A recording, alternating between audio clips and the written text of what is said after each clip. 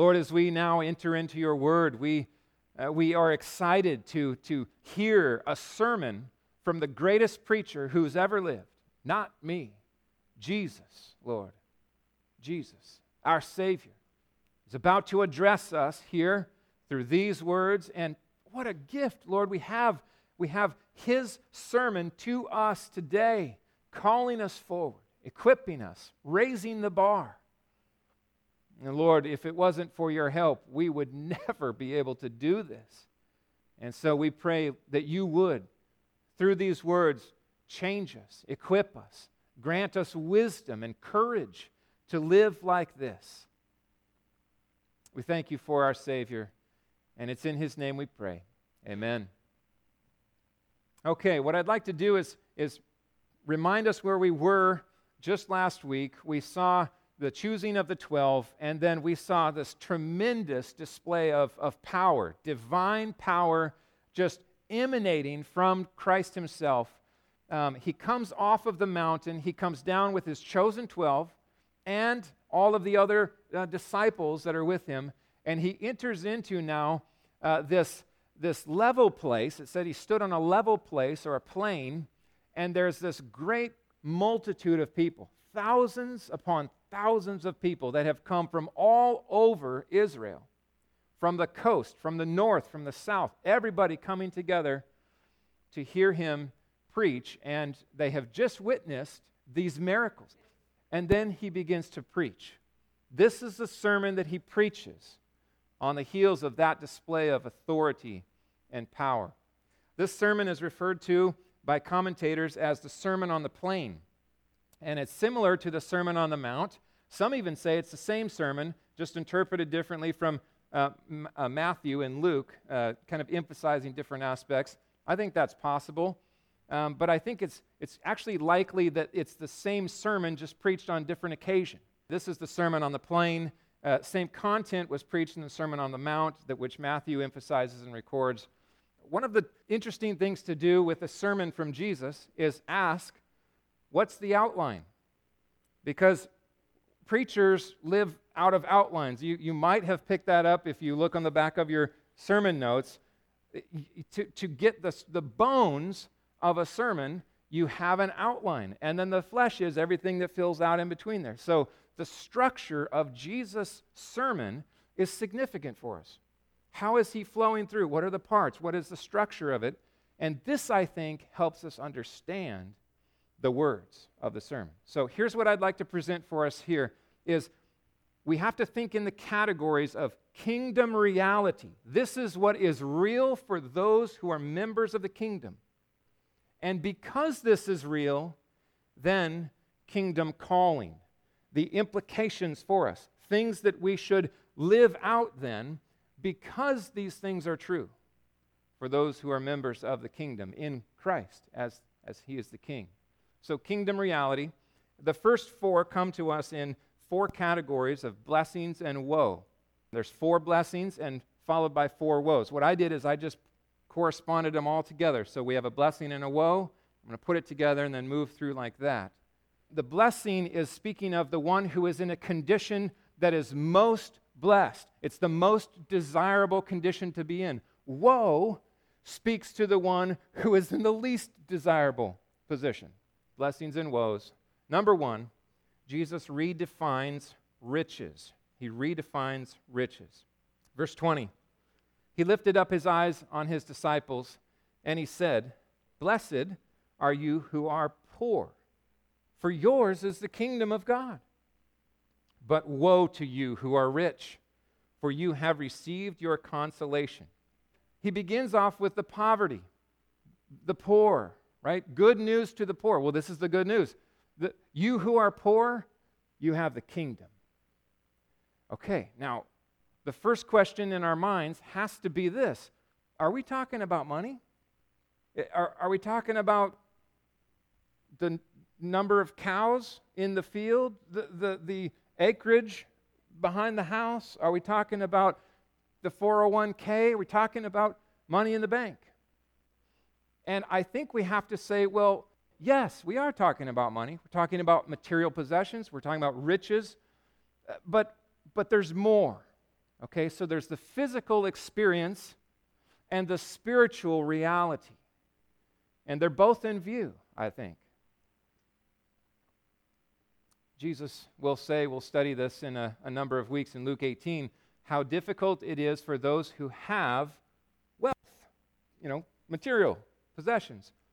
If you have a lot of that, it's very difficult to enter the kingdom of God. It's actually easier for a camel to go through the eye of a needle than for a rich person to enter the kingdom of God. So we cannot say, well, Jesus isn't talking about money. I think he is. But there's something more he's talking about as well. This is why it's helpful to compare and contrast the Sermon on the Mount and the Sermon on the Plain, because Matthew gives us this extra couple words that point us to the spiritual reality that Jesus is driving home to. Matthew records this: "Blessed are the poor in spirit, for theirs is the kingdom of heaven." So here's what we cannot conclude. We know the gospel, right? You don't gain entrance into the kingdom of heaven because of your lack of money. That doesn't make any sense. You don't qualify to enter in through the pearly gates because you show there's a zero balance in your bank account, right? So clearly, Jesus is pointing us to the fact that poverty here is a spiritual reality. Those who are aware of how absolutely impoverished they are on their own, it's those who cry out for a Savior. It's those are the people who say, "Woe is me! Left to myself, I am nothing. I have no hope. Save me. Save me." Where will I place my hope? Oh, friends, this is to us all. Compared to the nations of the world, we live in opulence. We are wealthy people. Even the poorest among us is rich compared to vast portions of the world. And so we have to be keenly aware. This is not just talking about super rich people. This is talking to every one of us. Where will we place our hope, our security? What is that fallback plan for us? The 401k? Do I feel secure because I have saved, and if everything falls apart, at least I have that? What's he saying? That is not a Savior. Don't look to that. Because the barns are big and the grain is in great supply, this very night your soul may be demanded of you. It is not grain or 401ks or multiple houses or lots of gold and silver that will save your soul. Where will I place my hope? Do you feel your poverty apart from Christ? Do you feel that you bring nothing to the table? This is where the contrast of self-righteousness is so toxic, right? The Pharisees come in and they're pronouncing all that they believe that they bring. I did this, I didn't do this, I'm a pretty good person here, this is what I bring. Where the sinner can't even raise his head and he cries out, "Have mercy on me, a sinner." That's the difference. The one who cries for mercy is the one to whom the kingdom is given. Now, redefining satisfaction. So first, Jesus redefines riches for us. Then he redefines satisfaction. This is what I'm suggesting is in view here. 21a, "Blessed are you who are hungry now, for you shall be satisfied. Woe to you who are full now, for you shall be hungry." All right, so then are we talking about food? Are we talking about food?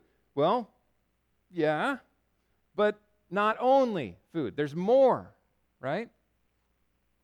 Blessed are you who are hungry. You're hungering. The spiritual reality is also in view. There is a spiritual reality that sometimes people will look in all kinds of ways to satisfy, food being one.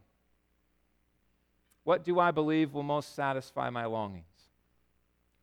What is satisfaction? And where is it found? What is really what I need? And it meets us again, doesn't it? In a country where we have grocery stores with just rows and rows of opportunity. And the commercials on our TVs are constantly saying, you want satisfaction? You need this car.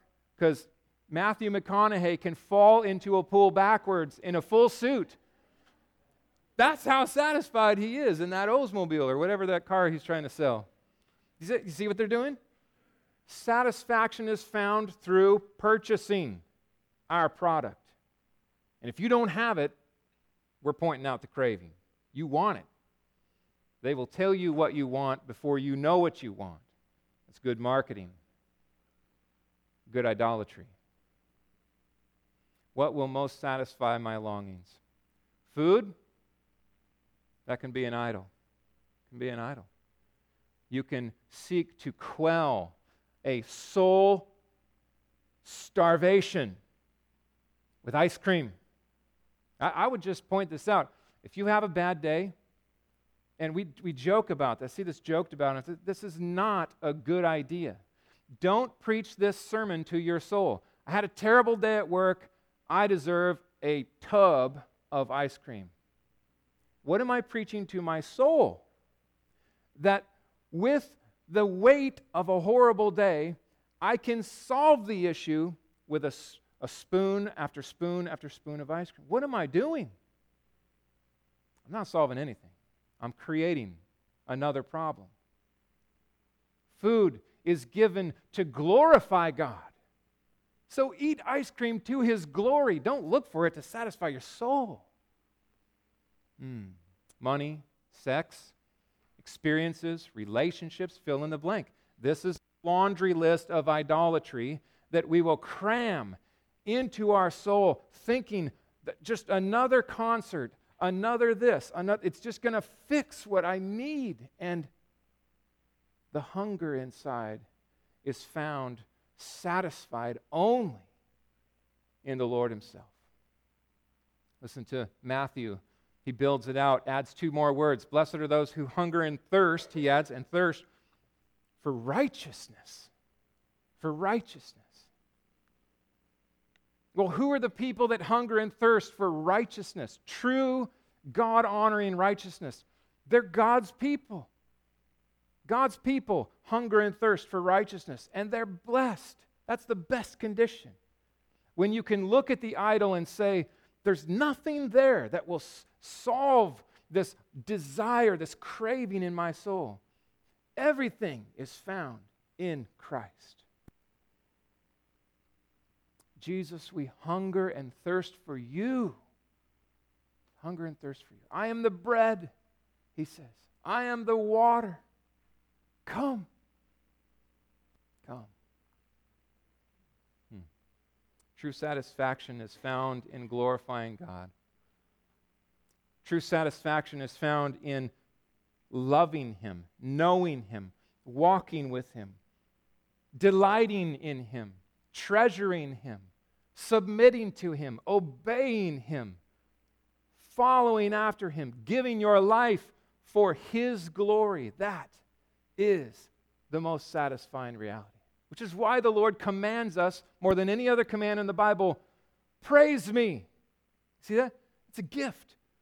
His command to us to praise Him is the greatest gift He could give us, because when we do, our soul just blossoms in the light of His love. So, redefining riches. Jesus has now redefined satisfaction. Just a few words. Look at what He's done. These explosions of glory and truth are going off. Here comes another one. Redefining joy. Verse 21b. Blessed are you who weep now, for you shall laugh. Woe to you who laugh now, for you shall mourn and weep. What are we talking about here? Is Jesus suggesting that laughter is inappropriate? You would draw that conclusion in certain churches, right? Don't you dare smile. We're in church, right? You're supposed to weep and mourn, be somber and serious. What's going on here? Cleanse your hands, James writes, you sinners. Purify your hearts, you double-minded. Be wretched and mourn and weep.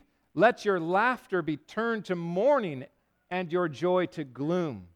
Humble yourselves before the Lord, and He will exalt you. The inclination of the sinful heart is not toward repentance.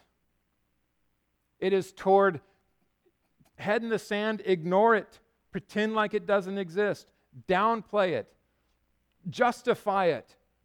I'm just reacting, right? It's really her fault. This is just the way I am. And then laugh, laugh, laugh. Sin? Serious? No, come on, lighten up, preacher. We're just having fun.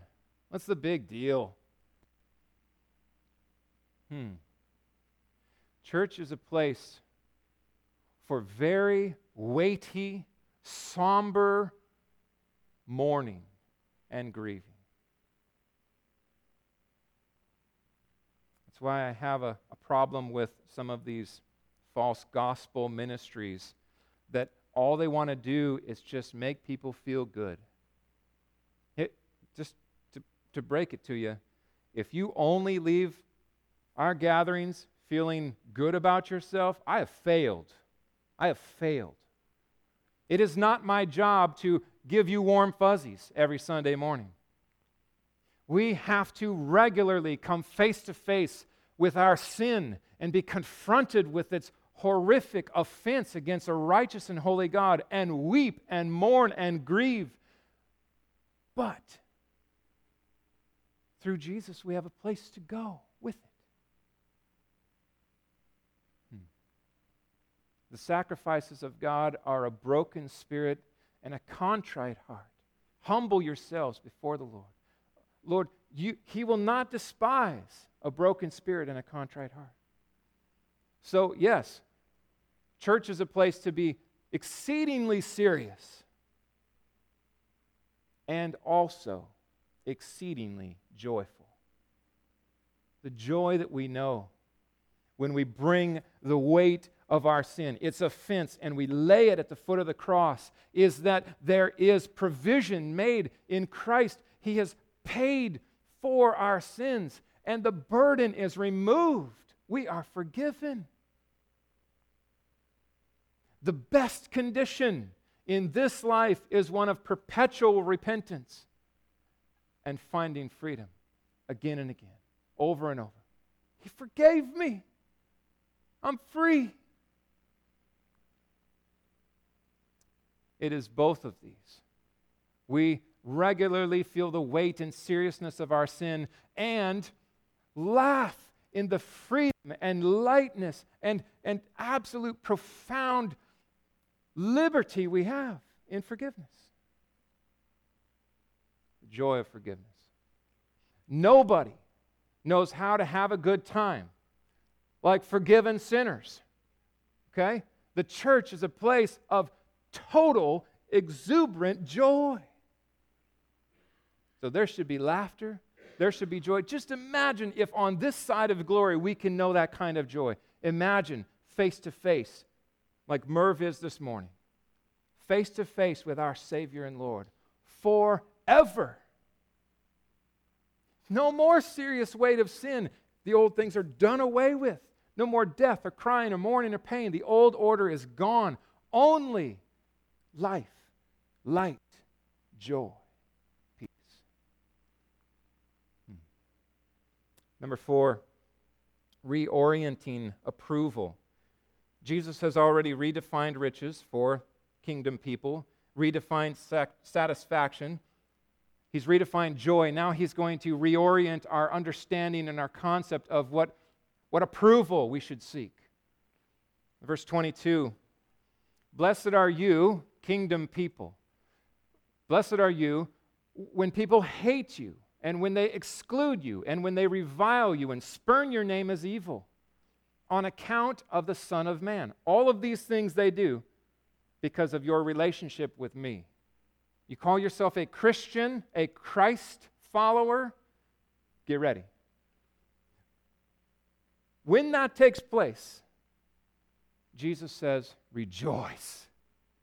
Rejoice in that day. Leap for joy, for behold, your reward is great in heaven, and for so their fathers did to the prophets. There's nothing new under the sun. This is a normal, expected experience. And then he says this, woe to you when all people speak well of you, for so their fathers did of the false prophets. What should we expect? This is the greatest watershed divide in the Christian life. Will I live my life in the fear of man as I did before I met Jesus?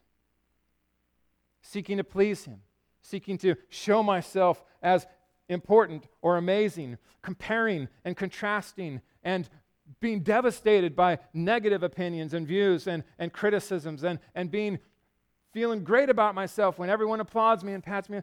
Is it the fear of man that we live by? Not kingdom people. It's the fear of God. The fear of God. At the end of the day, the stamp of approval comes from the Father. Through the Son. Well done. Good and faithful servant. That's what we run for. And in the face of all of the fire of criticism, come from wherever it may, at the end of the day, it is the Lord that we fear. There's a couple of verses that I just have to put up here. Jesus says later in John 15, if the world hates you, don't forget this. No, the world has hated me before it hated you. If you were of the world would love you as its own. But because you're not of the world, you're kingdom people. I chose you out of the world. You are my chosen people. You carry the kingdom light with you. And that's why the world hates you. Paul says this to Timothy just to remind him of these realities. Indeed, all who desire to live a godly life in Christ Jesus will be persecuted. Peter says, don't be surprised by the fiery trial when it comes upon you, as if this is unexpected. No, it's coming. This is what will happen for those who carry the light in a dark world. Increasingly so. We are very blessed in our nation. Very blessed. What we experience as persecution is next to nothing compared to the rest of the world. But friends, I feel the winds of change blowing. You feel that? Be ready. Be ready. And rejoice. Rejoice when it happens. Rejoice. They killed Jesus, and He was sinless. And we carry His name. Now, kingdom calling. I just think it's so important that we remember this because of the reality that we have as kingdom people. These things in view, now we're called. Behind all of these, we should feel a gospel goal. What is my goal? For every interaction with every person I have, including those who would fall into the category of opposition or enemy. What is my goal? Jesus. That's my goal. That's my goal. Not me. Not me. Jesus. As a kingdom person, if that's in view, this is possible. Number one, my heart. My heart. 27a, but I say to you who hear, love your enemies. From the heart, we're talking. From my heart, I am not just simply to abide or just ignore or not return evil for evil. I am called to love my enemies. That's not natural. That's not natural. This is upside down. Number two, my actions. My actions. 27b. Do good to those who hate you. Okay? Now, feel this. It's not just deal with people who hate you. Don't punch them in the face. It's not that. It's not neutral, and it's not. It's positive. It's offense. I purposefully initiate goodness. I'm moving toward them in good. People who hate me receive good from me. That's upside down. Number 3, my words. My words. Bless those who curse you. Okay? You Christian. You goody two. You in here judging everybody. You think you're better than us? Huh? You're holier than thou? Where do you get the platform to do it? How are you going to respond? Bless. Bless. Don't curse. The opposite. My words are to be blessing. Words of blessing. Number 4, my longings. With a gospel goal, my longing is radically different. Pray for those who abuse you. Pray for those who abuse you. That's the word. Abuse. Physically injuring. Coming at me, and instead of striking back, fighting back, kicking back, I am to respond in prayer for them. Now, if Jesus had not given this example to us, we might struggle to understand how in the world does this look. Jesus prayed from the cross, Father, forgive them. As they spat upon him and mocked him and crucified him, he prayed for them. That's the bar. Wow. My responses, verse 29, my responses. To one who strikes you on the cheek, offer the other. From one who takes away your cloak, don't withhold your tunic either. They say, give me your coat and your wallet. You're like, here, take my shirt too. You want my shoes? That'll freak him out. It's like, wait, what? What are you doing, man? Here, seriously, take my keys. You want my car? This is radical. Radical. Give to everyone who begs from you. And from the one who takes away your goods, do not demand them back. As you wish that others would do to you, do so to them. Wow. Wow. And we have to use wisdom in this. Okay, I lived in Chicago for 4 years. Every time I set foot on the streets were lined with people begging from me. I was already broke as a Bible school student in college. I had no money, and I remember oftentimes just feeling this weight like, these people are in terrible shape. What can I do? And so the times where I was able, I went and I bought a Big Mac or some food, brought them something to eat. There were other times where I just simply said, I got nothing, but I can pray. Can I pray for you? Right? So don't get lost in the letter. See the heart. What is the goal? Love. Love. Love. Don't buy alcohol for an alcoholic begging to continue his slavery. Be wise. Be discerning. But in these things, this is a radical kind of love. I call it tenacious love. This is not instinctual. You have to fight for this. You have to preach to your own heart to leverage this kind of flow and love outward. What is my greatest goal? That they be fed, warmed, that they have warm fuzzies, that they know Jesus. That's the goal. That's what our aim is in all of this. That the good works we do are done to the glory of God the Father with the end that they would glorify Him. So they come with words. They come with words. I tell you why I'm doing this today, man. because I'm loved by Jesus. And I want you to know him. I want to point you to him. He is the answer. Now, kingdom reward and reflection. Kingdom reward and reflection. I want to begin this with a question. Okay? Let me pose this question this way. Is it possible to selflessly, you might just underline that word. Well, I didn't write it out. You have to write it out. Is it possible to selflessly, emphasis on selflessly, love from the heart, and at the same time be motivated by eternal rewards from the Father? We're talking about something that is exclusive of the other.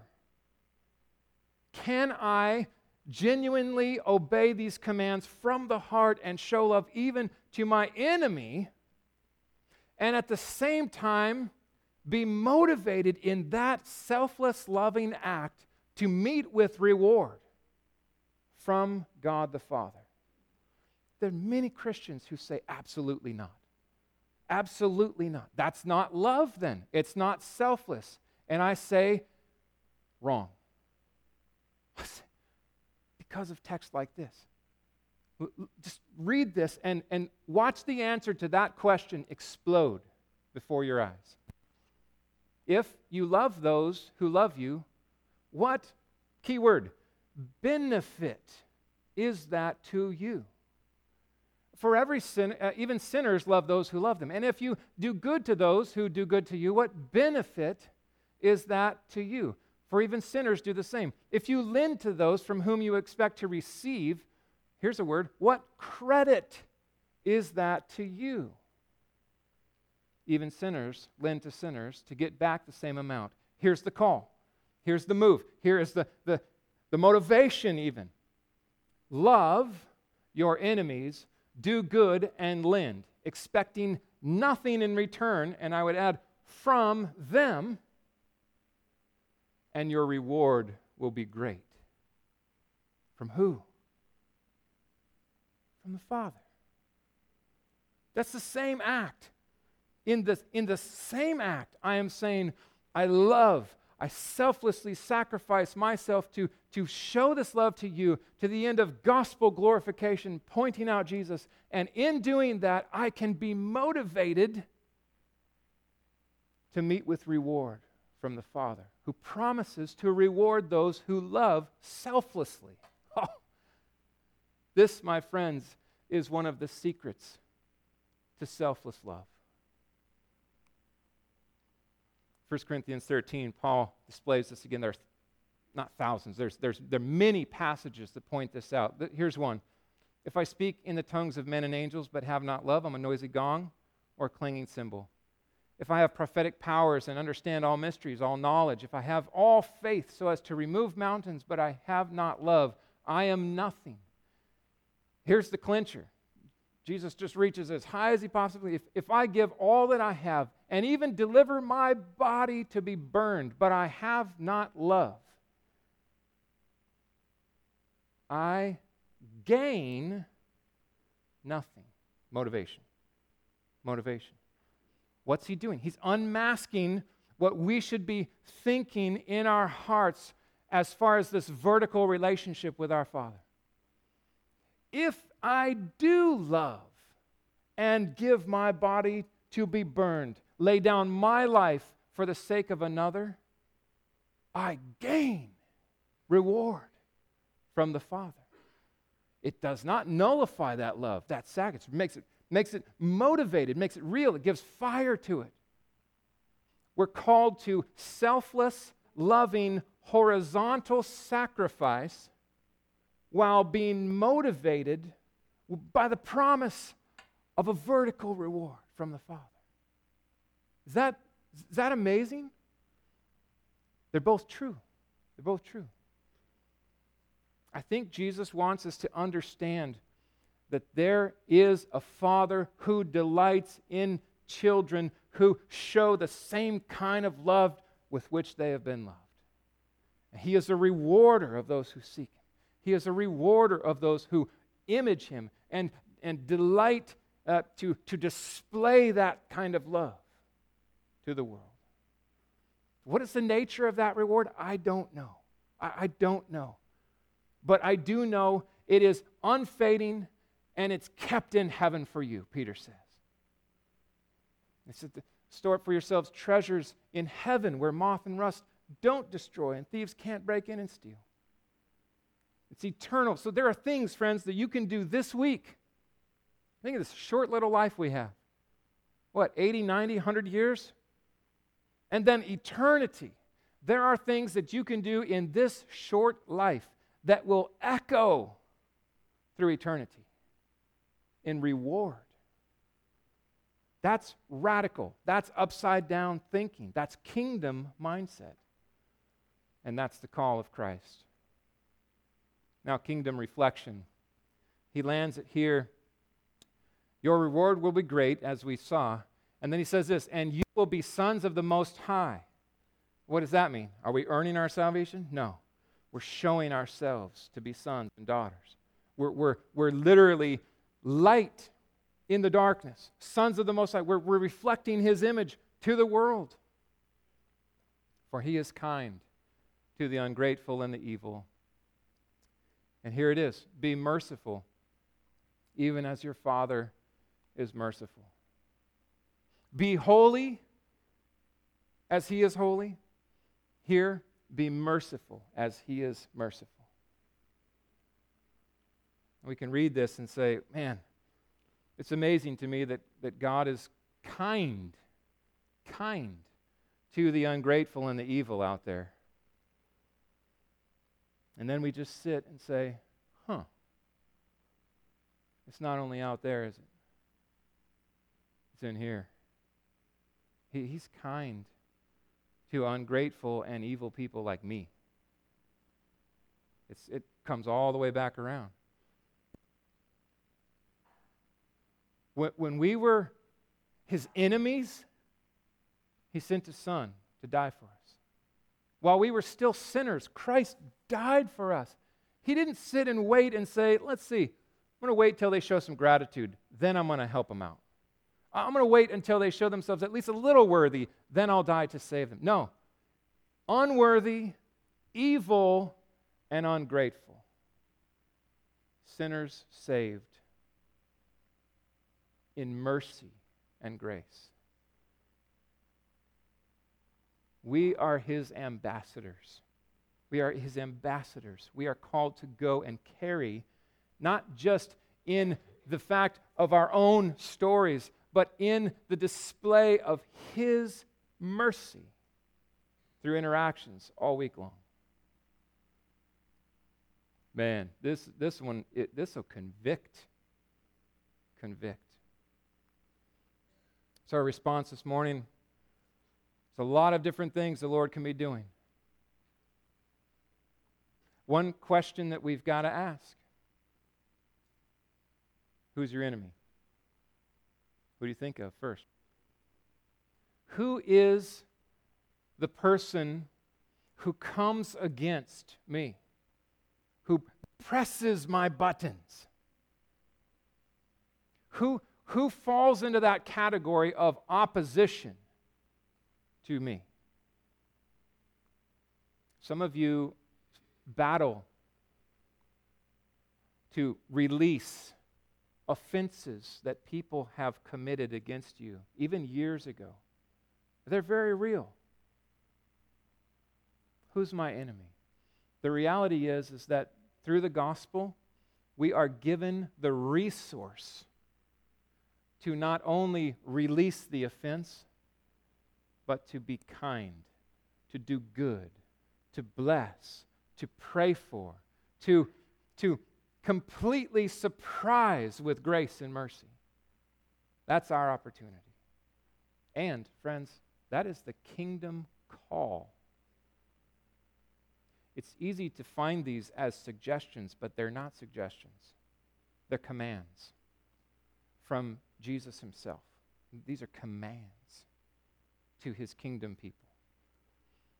So, here's what happened in my own heart. I feel woefully inadequate to do this. I feel like I fail at this. I need to grow in this. My heart needs to grow more toward those that I struggle to love. Gospel-centered people who've been forgiven, shown mercy, kindness, and grace. Called to live in a reality of the kingdom, knowing that even the stealing of your coat and the giving of your shirt, compared to what awaits you, is nothing. It's nothing. Take it. Take it. I'm a son of the King. I'm a son of the King. And I want you to be as well. Right? To the glory of God. We will not do this perfectly. In fact, if you expect perfection in your life, you will be sadly disappointed. Progression. Lord, help me grow in this. Help my heart to be quicker to love instead of hate or return evil for evil. Think of the resource we have. We have freedom in Christ, forgiveness, joy. We have the resource of the Holy Spirit indwelling us, radically changing us, equipping us, and opening our eyes to this powerful Word of God. We have one another to help each other out. When someone's ragging on someone else, what help can we offer? Hey, hold on there. Hold on. That's a little harsh. We need one another in this. We can grow. I know we can grow. And we can glorify God as we do. Let's pray.